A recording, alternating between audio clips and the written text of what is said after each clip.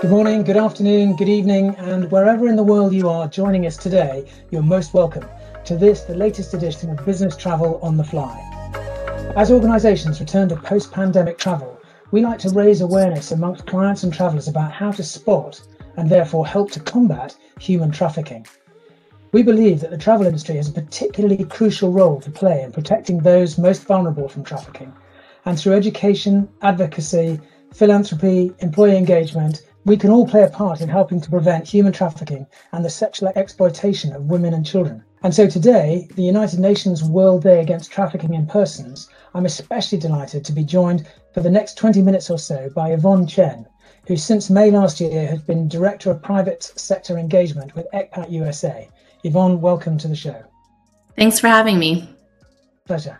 Now, I know you started your career in refugee rights, but I thought perhaps you could just tell us a little about yourself and your background in preventing human trafficking. Definitely. So my name is Yvonne Chen. I am, as mentioned, the Director of Private Sector Engagement at ECPAT USA. So I actually came into this work over a decade ago. I had started refugee rights and really just happened to really fall into anti-trafficking work. And so I had discovered so much about trafficking in the intersection. I really ended up working in a safe house, starting at a safe house for survivors of sex trafficking. And through that, I really learned how to understand the issue more, but more on a personal level. So I understood these survivors as humans. I understood who liked to talk on the phone the most or who did not like to clean as much as other people. So I learned it as they were humans and their story and their experience was not the only thing that identified them.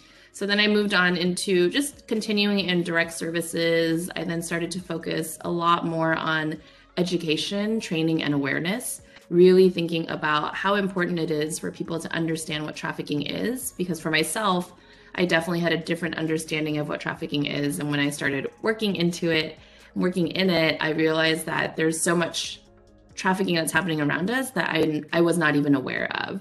And so it really just helped me shape kind of the work that I'm doing. And currently now really thinking about private sector engagement, really thinking about how corporations and businesses can really think about how to train and educate on trafficking. Unfortunately, traffickers are very smart in finding loopholes in ways to traffic people. So it's really just my passion to really think about how to engage in that. Wow, very much a sort of vocation for you. That's fascinating, I think, and seeing the personal side of everything as well, the sort of from the original house that you were in and stuff. Could you tell us a little bit about ECPAT maybe and the work that ECPAT does and that you do within it?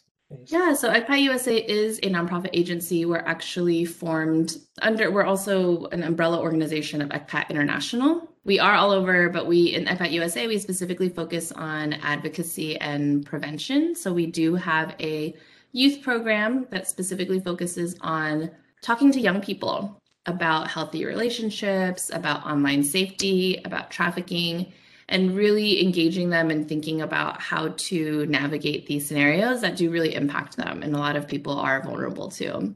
We have a legislative advocacy and policy. We do work on legislative means on a federal, state, and local level.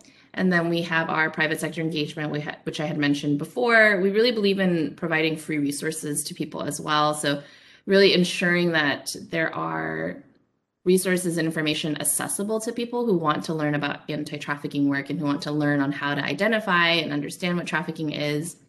We also have a Survivors Council, and our Survivors Council is really important to us because we believe in involving survivors and elevating survivor voices in the work that we do. And we also have 2 board members who are members of our Survivors Council. So we take it really important. It's crucial to us to be able to involve survivors in the work that we do. How do people find out about that? Is it all available on the website?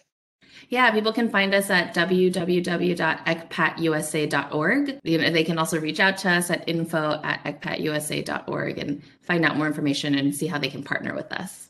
In terms of trafficking itself, do you think it has changed since the pandemic has been on? And if it has, what do you predict, for the near future in terms of obstacles and challenges for us and anyone else trying to help prevent it? I think that trafficking has definitely changed in that a lot of things, the pandemic has really affected everyone. And so while vulnerabilities increased for everyone, vulnerabilities increased even more for those who were already struggling and who were already at risk, but who were already also dealing with so much more than others. So it is really important that we remember that, I think, because the pandemic really came at a time where that was just what we were thinking about. And here at ECPAT, we were concerned that so many people were spending so much time online, especially young people, how traffickers were going to utilize that. Over that time, over the pandemic, researchers had actually noted that COVID-19 pandemic had created circumstances that increase the risk of trafficking. And so making it harder to deliver comprehensive services to support survivors. At one point, the FBI had issued a warning about a potential increase in risk as the internet was increased as a channel for sexual exploitation.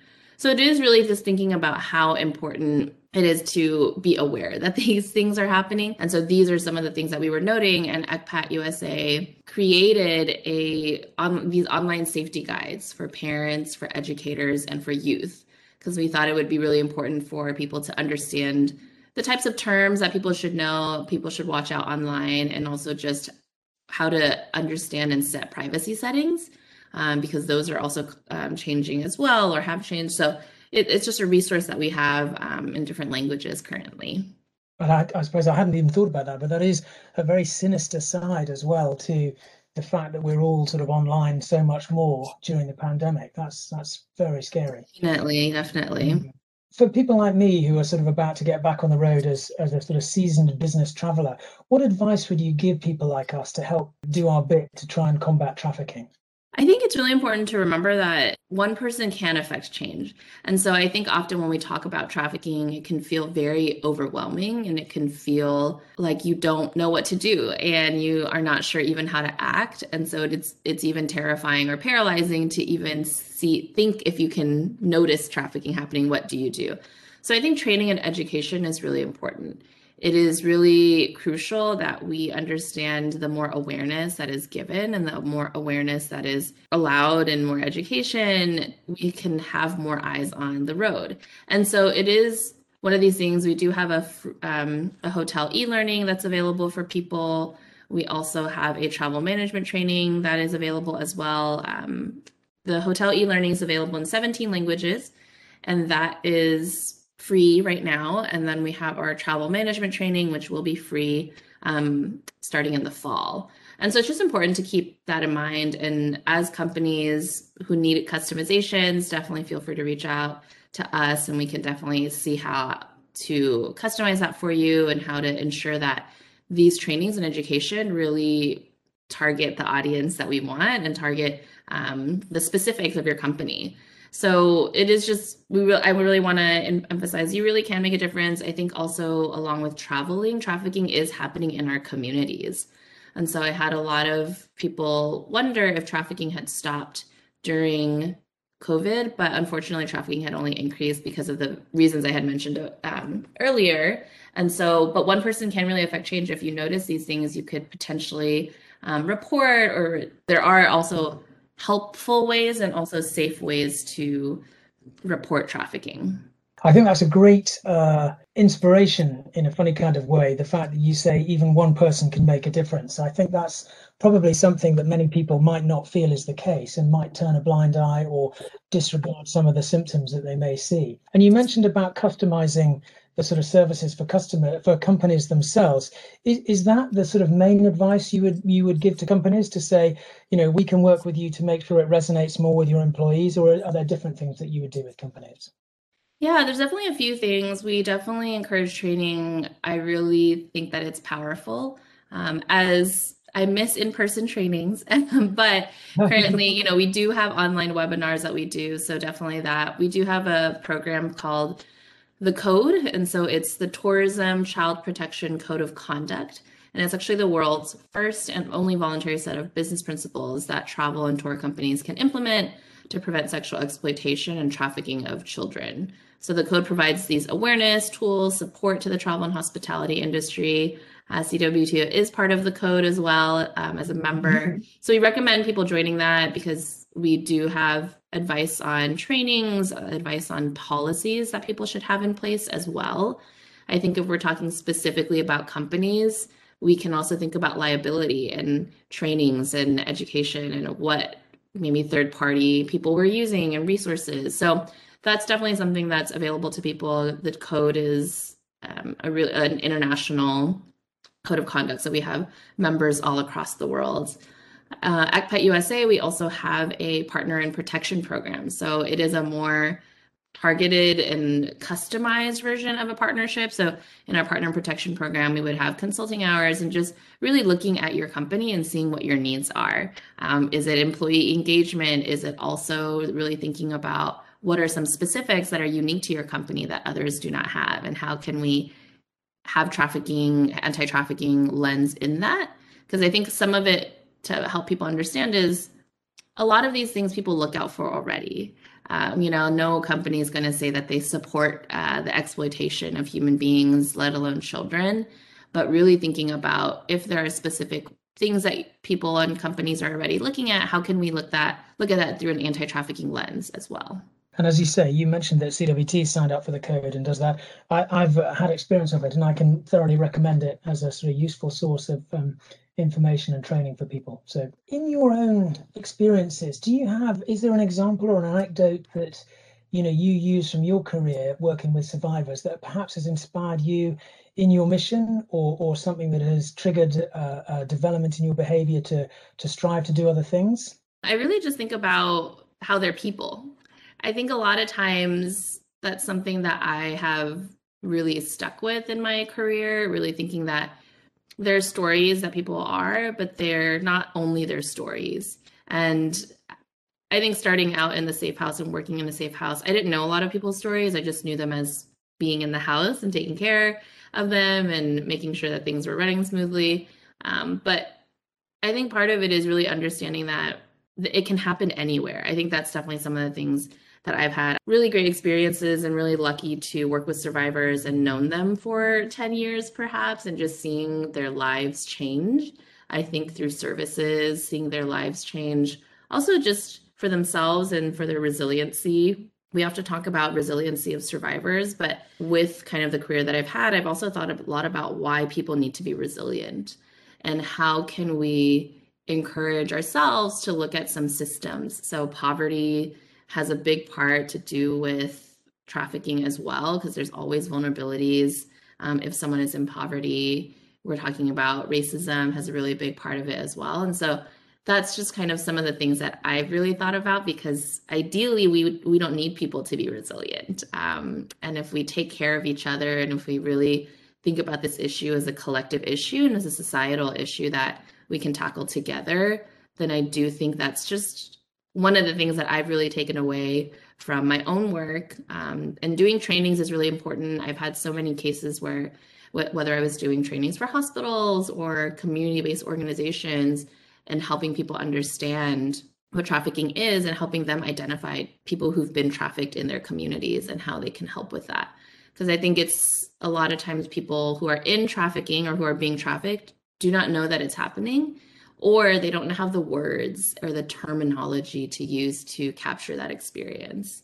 And so I think it's definitely something that I've really learned as well. We've had so many people identified through the trainings that I had done, actually. And for the travel management training, we did have someone who was working at another company who was actually traveling on their own time on vacation, and they were on a flight and had seen something. They had seen a young person or two young people with an older person, and kind of felt like something was going on. The young person didn't really have any belongings, maybe a small backpack, didn't really seem engaged, seemed kind of, I think what their words were, kind of out of it, didn't really seem nervous a little bit as well, and down and sad and down. And so this person had just kind of observed what was happening. They really felt like something was going on. they actually reported it to the flight attendant, and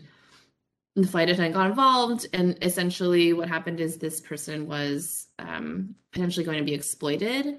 And so that's definitely something that's powerful, I think. And it's really just these instances where if we pay attention, I think we can make a difference. Because I think the biggest thing is to not pay attention and not realize what's happening around you.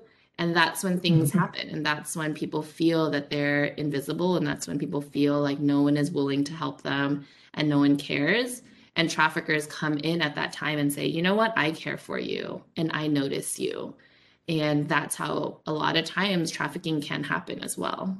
So you mentioned a bit earlier about the Survivors Council and the fact that you have a couple of board members who sit on that. What is the Survivors Council? Can you tell us a bit more about that, please? At ECPAT USA, we really recognize that it's important to involve survivors, people who have lived experiences in these conversations. We want them there for guidance on how to protect vulnerable youth, how they can craft legislation with us and policies that will be the most effective in preventing child sex trafficking. We allow for the Survivors Council. It's currently comprised of 13 to 15 people. They all have had experiences of trafficking, and really allowing for a direct line of communication between like those working, such as like our ECPAT staff, to work to end commercial sexual exploitation, and with people who have lived the experiences and are the true experts in this realm. So it currently includes women and men from all different backgrounds and experiences, and the diversity is really important to us as well. We want to ensure that we acknowledge that these stories, and they would say the same, and their experiences are not the only experiences that survivors have. And so this is just a group of people who have that, and they want to think about the experiences that they've had, and also find more survivors who are interested in joining this council. So they kind of serve as subject matter consultants. They're definitely compensated for their expertise as well. And we want to have, we do have survivors all across the US right now. We want to involve more people. If people are interested, they can go to our website, and survivors can ask for more information on how to join the council. But we really just support their voices and their autonomy to lead and connect with others, as valuing their experience and really just understanding that they know this issue. And so even if my own instinct is different, or if my own instinct is that I want to help, but if they tell me that's not the best way to help, then we listen, because they're the ones who know best. And so that's just definitely something that we really value. Can you tell us a bit about this may be the wrong word, but the sort of outcomes for survivors? Definitely. So, I think part of it is really just thinking about involving what their wants and needs are and what their hopes are for people. So actually, in listening to survivors, there were a few not podcasts, because I'm on a podcast, a few webinars that we had done over the course of the summer and the past year and a half. So one of them was in response to conspiracy theories that were happening across specifically more the United States, but there were also conspiracy theories just around trafficking as a whole. And I think a lot of times when people think about trafficking, there's very specific images that people have, maybe movies that people have watched, and it's only one aspect of how trafficking can happen. So the survivors actually wanted to do a webinar, and it's called Survivors Get Real About Sex Trafficking. And it's actually on our YouTube page in response to a lot of events that happened last summer. We also have a blog series that's from survivors, really answering questions about their experiences, what they think about the intersection of race and trafficking. We also have other webinars that feature survivors, really talking about the criminalization of youth, of color. So they're just kind of a few of these things that we have had in terms of what we talk about outcomes. But I would say survivors they really want to get the word out. Like a lot of the survivors I've worked with, they really want to ensure that people are knowing what is happening. So kind of how I mentioned that there was potential victims identified on that plane, getting referrals when we do education. I think that's kind of what's important to think about, how potentially you could be seeing someone that is trafficked or is exploited. and how can you make that one step or that little step. Another example that I think about is during the Super Bowl, there was one organization that ECPAT USA had worked with called the SOAP Project. It's a survivor-led project, and they do a lot of outreach to different big events and sporting events. But one of the stories was that one of the things that they do is give a list of missing youth, along with their packages, along with the free hotel training that we do have, and linking them to that.